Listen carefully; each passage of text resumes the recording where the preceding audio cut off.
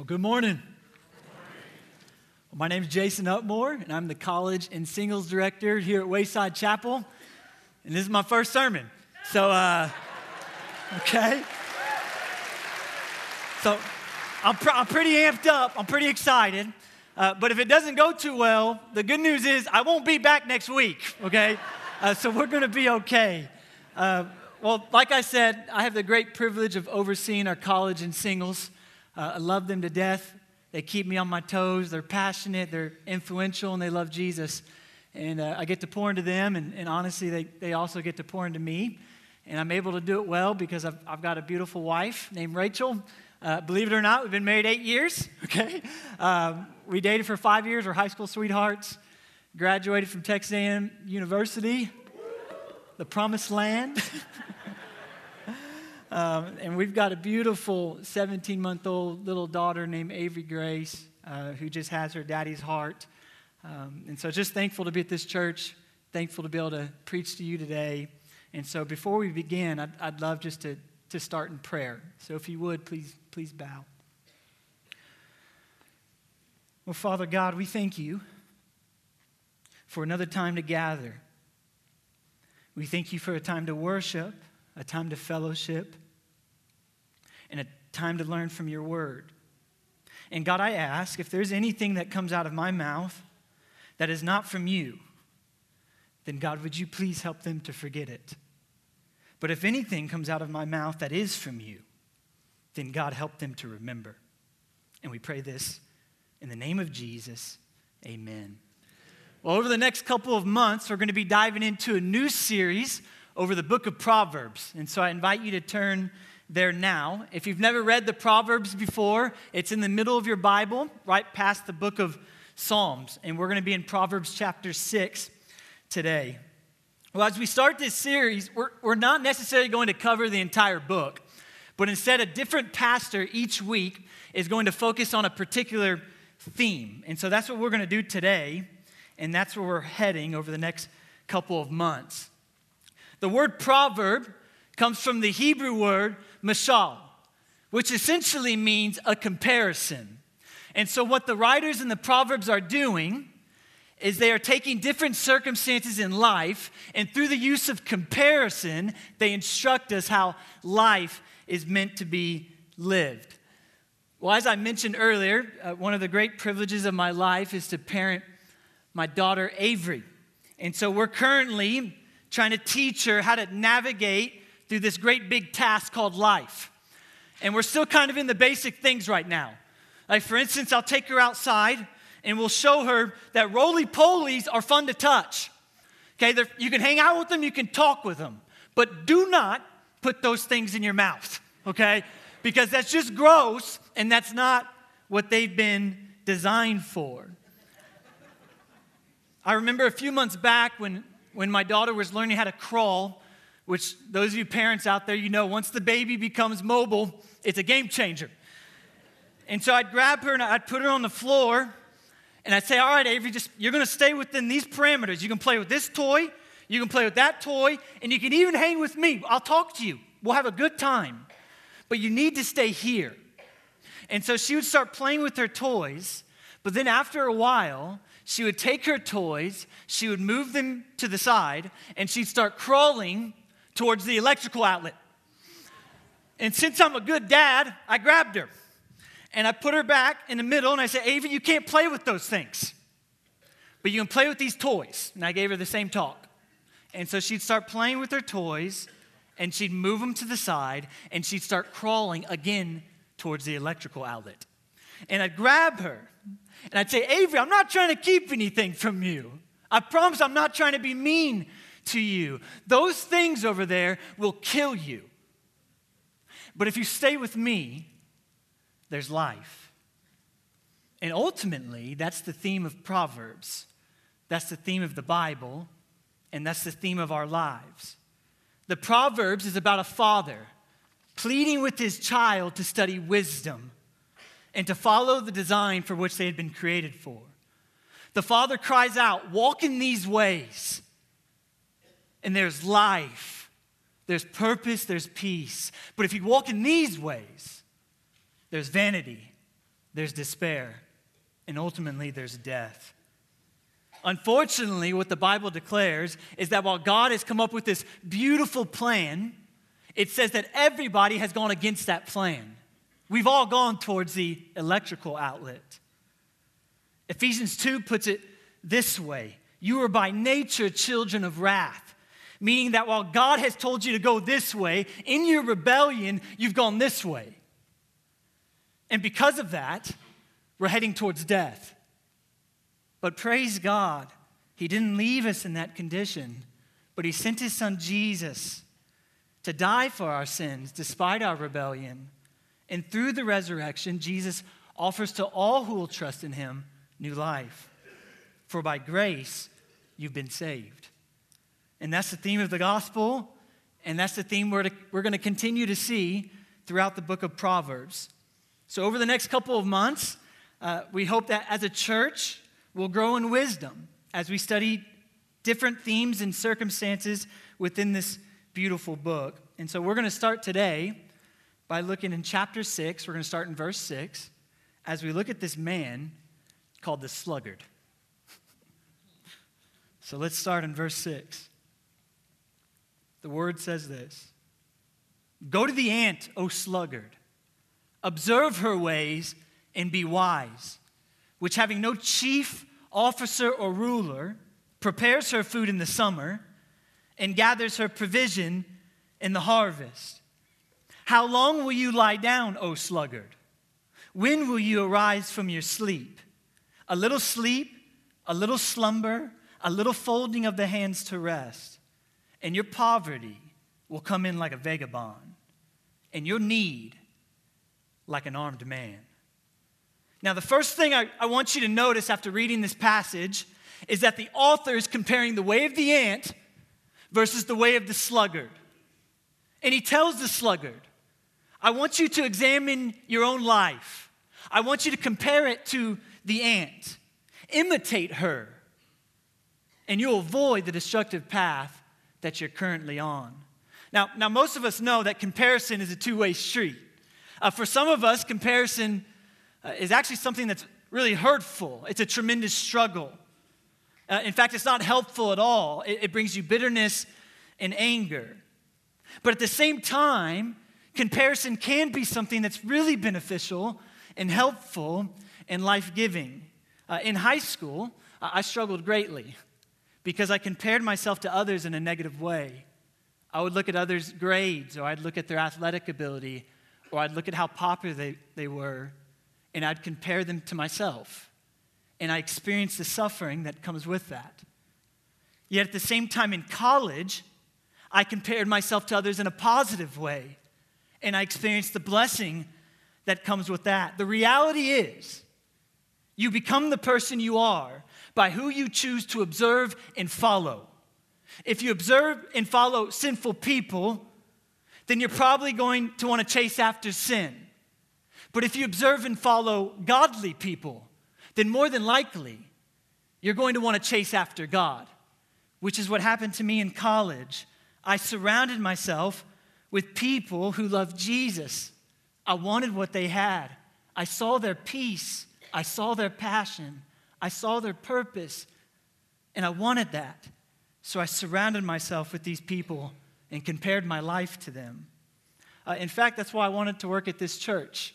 I love college and singles, but I was going here for a couple of years, and the reason why I wanted to work here was because I felt like Roger had certain characteristics that I wanted to grow in. He went about things in a certain way that I wanted to learn.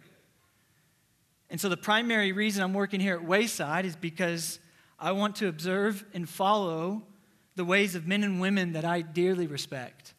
And so there are times when comparison and observing others can be extremely beneficial if the goal is to look more like Jesus. Therefore, as we look at these verses, what is it that the author is trying to communicate through comparison? What is it about the sluggard that makes him the way that he is? And what can we learn from observing the ant?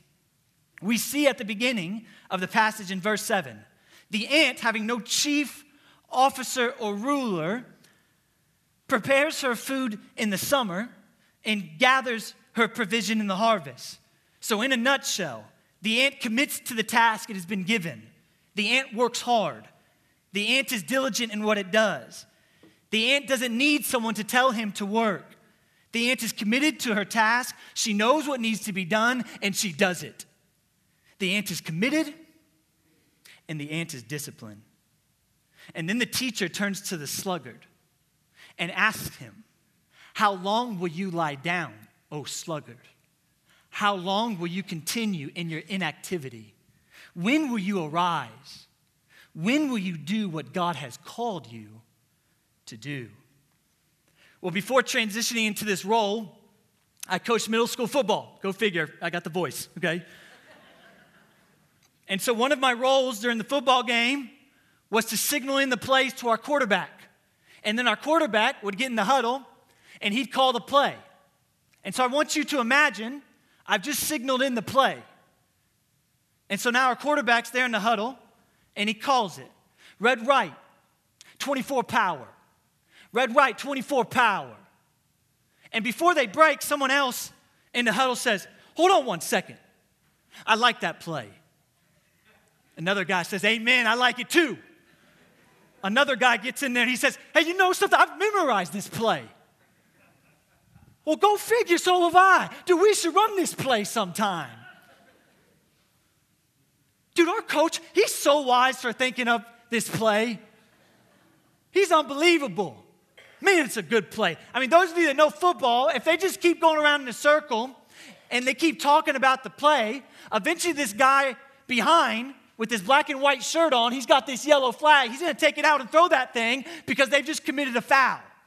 Because they just talked about the play without ever running the play. And if they kept doing that the entire game, you better believe that the rest of the crowd is going to be screaming, "Run the play." And as a coach, I'm going to be yelling, "Please run the play."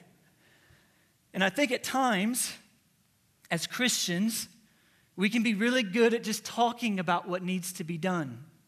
We get in our small groups. We can quote the Hebrew. We can quote the Greek. We memorize Scripture. We talk about making disciples. We talk about missions. We talk about purity.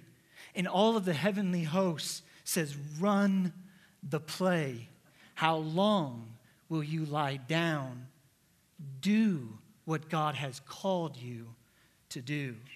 The sluggard, though, he knows what play to run. He knows how he's supposed to go about life, but he refuses to do what God has called him to do. We see this in Proverbs 26:13. I'll read it for you real quick. It says, the sluggard declares in this verse, "How can I be expected to go to work? There might be a lion in the road. I can't go to work. I might get eaten. So I've got to stay home." I mean, it's ridiculous the amount of excuses the sluggard will come up with in order to avoid the work God has called him to do. Even if there are no real difficulties or reasons to delay, the sluggard will imagine them so that he can avoid doing what God has called him to do. But what I want you to realize about the sluggard is there's nothing funny or comical about the way he is acting. In fact, there's something much deeper going on. There's something much more sinister going on in his mind. Evidence of this is in Proverbs 26:16. It says this, "The sluggard is wiser in his own eyes than 7 men who can answer sensibly." The sluggard is not at all convicted about the way he is living. In fact, he has no issue with it. He thinks he's wiser for doing what he's doing. The sluggard doesn't just have a laziness problem. A lot of people will look at this passage and say the sluggard is someone who's lazy. And I agree, he is lazy. But there's something much deeper going on here. He has a morality problem. His thinking is twisted. He despises commitment. He refuses to discipline himself. He abhors the thought of working hard. Something has gone horribly wrong in the way the sluggard thinks. The reason the sluggard is compared to the ant is because the sluggard is anti-commitment. He knows what must be done. He desires the fruit of hard labor, but he refuses to discipline himself in order to reap the benefits. I don't know if you've noticed, but we seem to be living in a day and age where commitment and discipline has gone out the window. Discipleship within American churches is struggling greatly because we're trying to disciple many folks who don't understand the value of hard work, discipline, and commitment.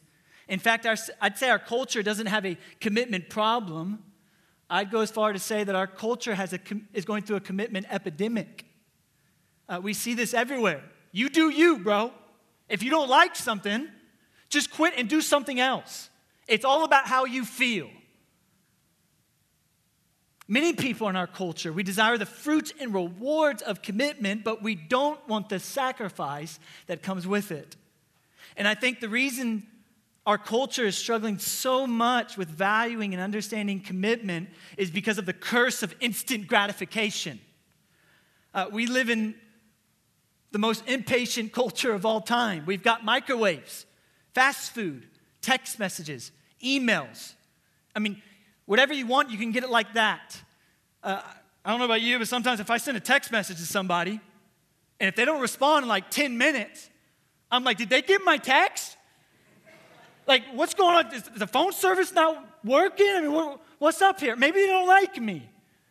I mean, that's just kind of how our mind thinks. Our culture teaches us why struggle, why sacrifice, why wait when you can have it now.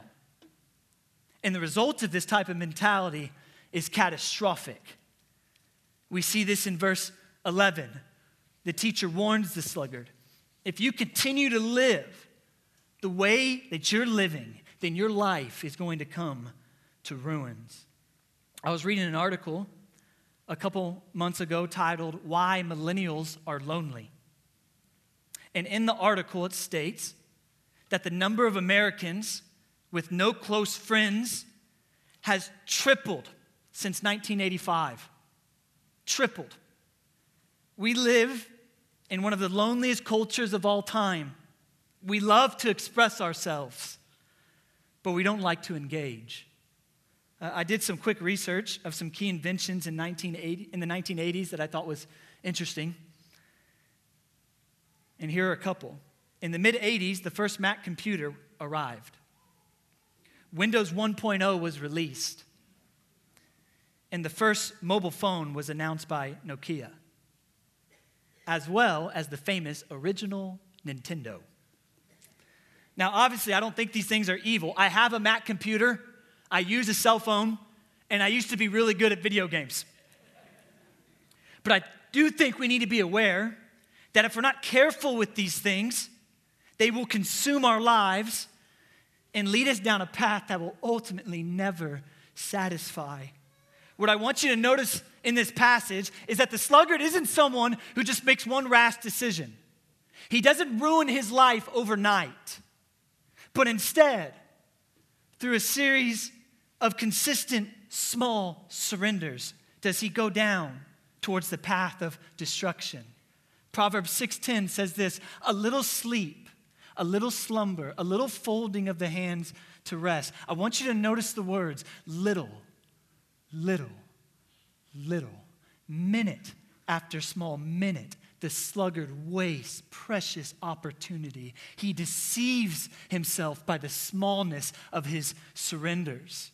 And I think one of the great struggles we need to be aware of in our society is that we can easily be distracted for minutes and hours and months and years of our life, wasting precious opportunity to engage with our God and to engage with the people all around us. John Piper, old pipe dog, says this, we grab our phones like we grab for junk food to feed on the candy of our own egotism and to feed on novelty and on entertainment. We also impulsively reach for our phones to escape, to avoid the boredoms of life, the responsibilities of life, and the hardships of life. I think one of the things we're seeing in our society is we're watching a group of people rise up that are struggling deeply with their sense of purpose.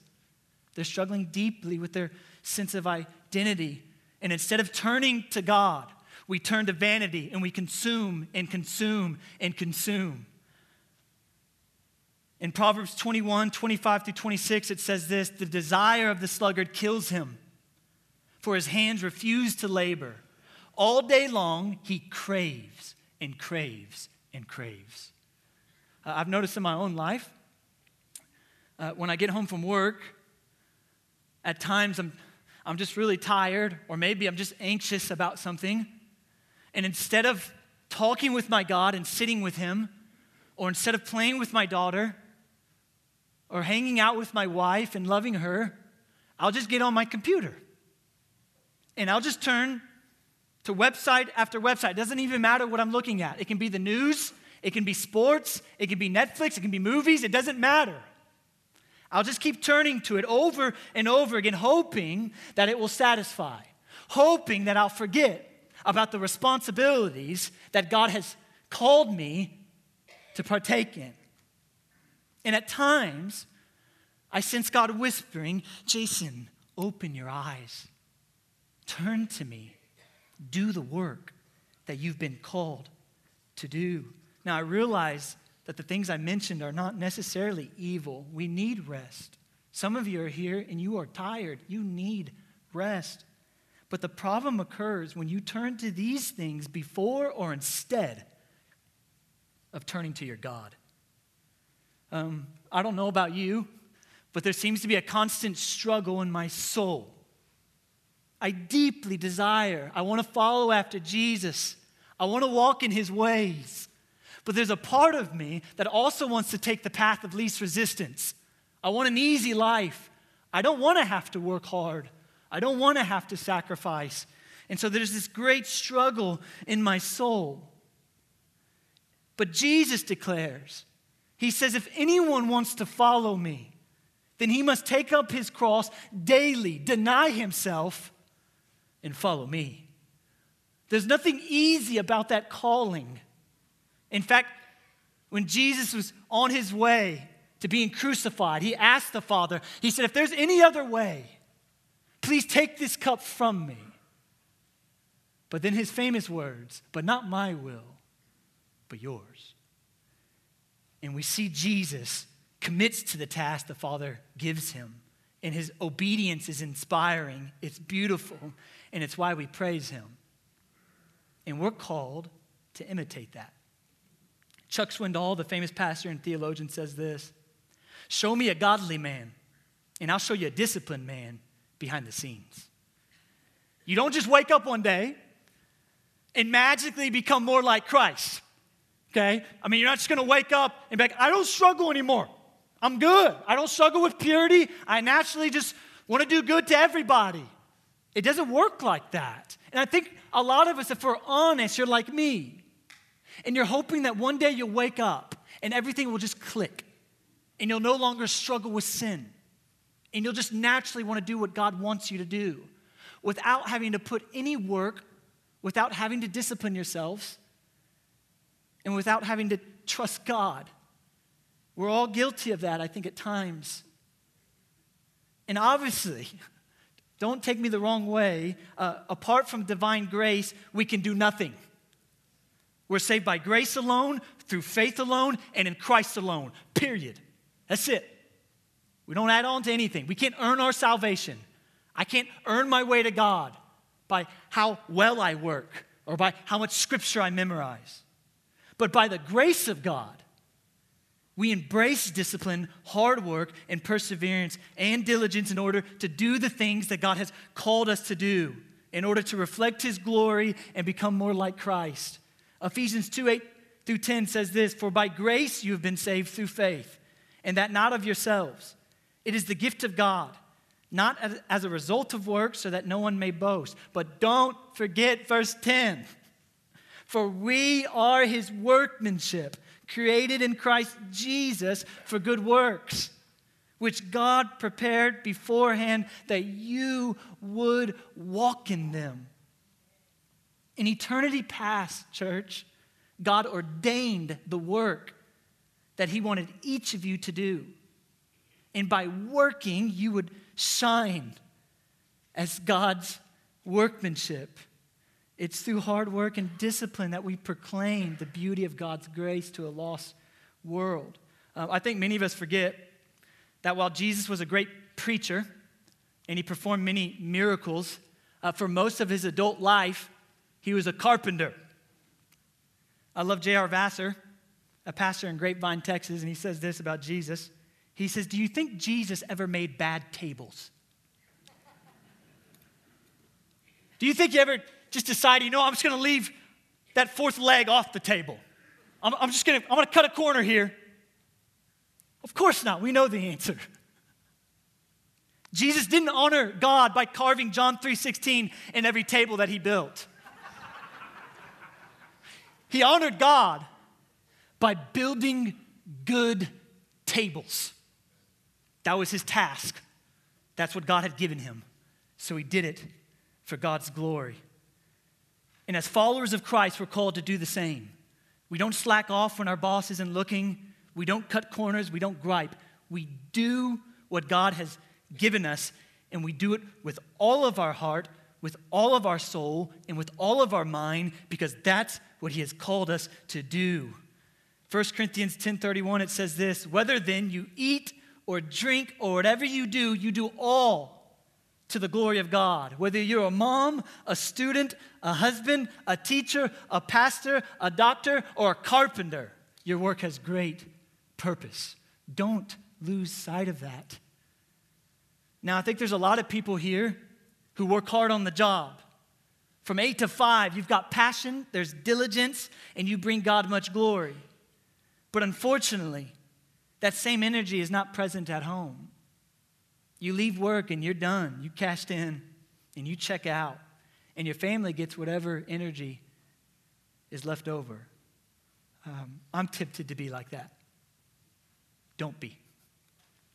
Keep going. Press in. Love your family with the same amount of vigor and fire that you display from 8 to 5.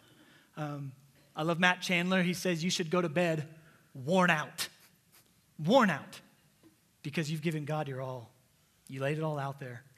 One of my favorite things to do when I was a basketball coach was to condition my kids. We ran them every single day. And one reason I loved conditioning them is because some of them were punks in the classroom. Okay, so this was payback time because now I got the whistle. And so I'd get them on the line, and I'd start blowing that whistle. And they'd get up there and they'd run. And they'd get through it, and I'd say, get on the line again. And they'd run. And I'd say, get on the line again. And they'd run, and I'd do it over and over and over again. And some of those kids said, hey, this ain't fun, coach. I don't like this. This is hard. I just want to shoot hoops. And they quit. They weren't a part of our team anymore. Because their culture has taught them, you don't have to work for anything. You get whatever you want. Whatever you feel, it's right. But then there are other kids, when I'd say get back on the line, they'd get back up there. And everything in their body was screaming, don't do it again. Don't do it again. You're too tired, man. Your lungs, your body, just take a break. But they'd get back up there and they'd run again, and they'd run again, and they'd run again. Despite how they felt, they'd keep running.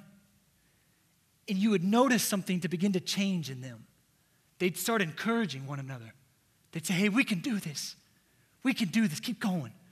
Keep going. Some of them had this look in their eye because they wanted to be a part of something bigger than themselves. They wanted to be men that others could look up to. They wanted to truly live. You become the person you are by what you choose to do again. Regardless of how you feel, you do it anyways because that's who you are. If you want to imitate Christ, this is what he's been teaching me. I'm preaching to myself here. Then wake up every day and do the little things he's called you to do. Read his word. Spend time in prayer. Work hard in the spheres God has put you.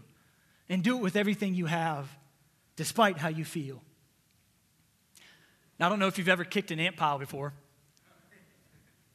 which I'm not recommending everyone to do that when you go home, okay? But it's not just one of those guys that comes out. When you kick an ant pile, a whole army of them come spilling out.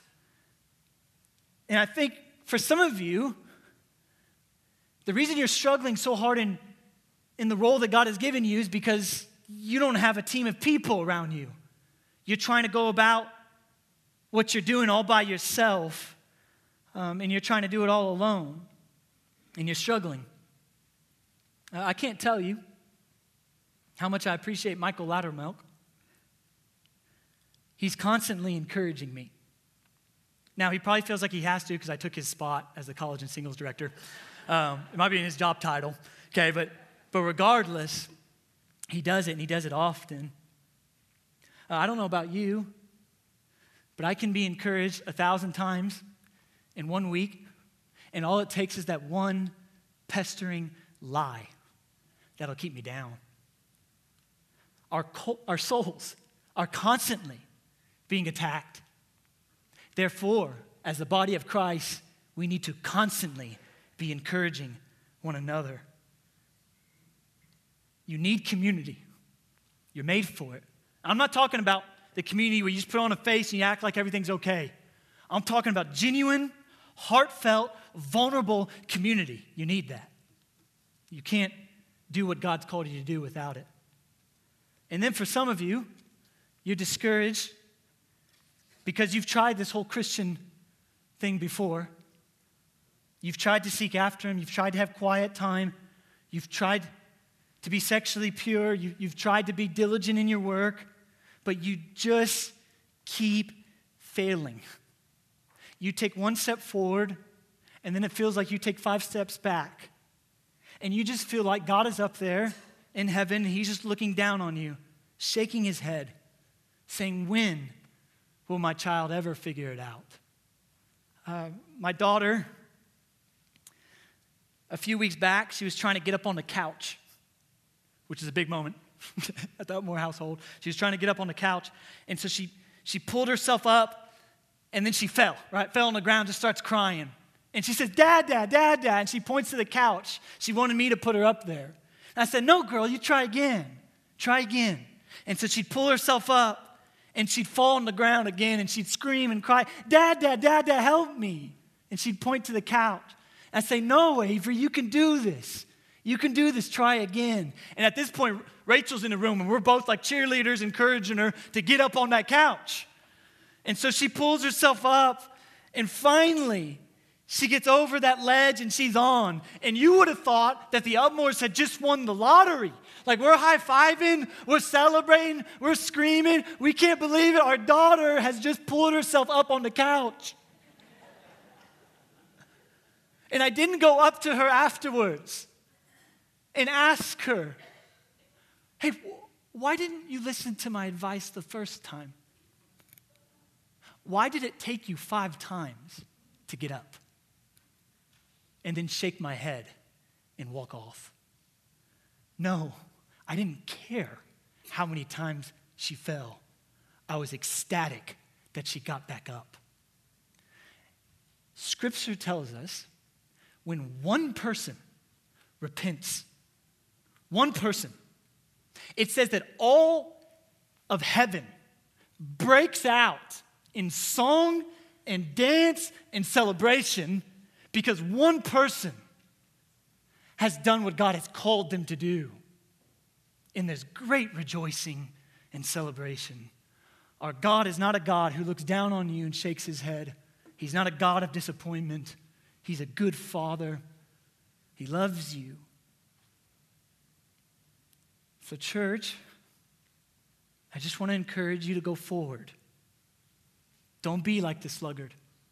Your work has great purpose. Don't grow weary in doing what God has called you to do. Our great Savior says that my yoke is easy and my burden is light, and I'm with you wherever you go. So do not lose heart. Let me pray.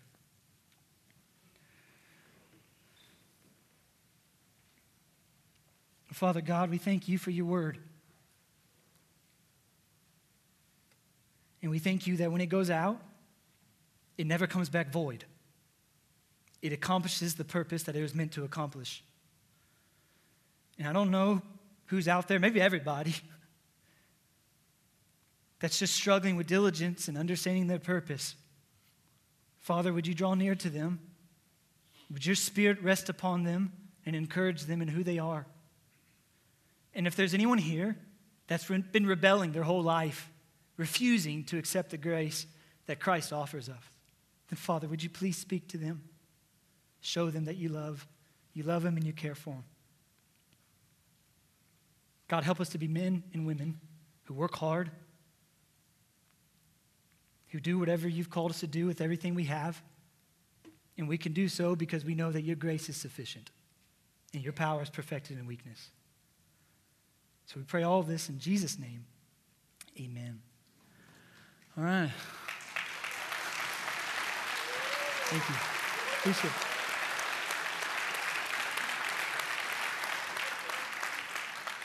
I'm sweating now, so well, if you would, we have some people up front that are praying, and if you need prayer, we'd love to pray for you.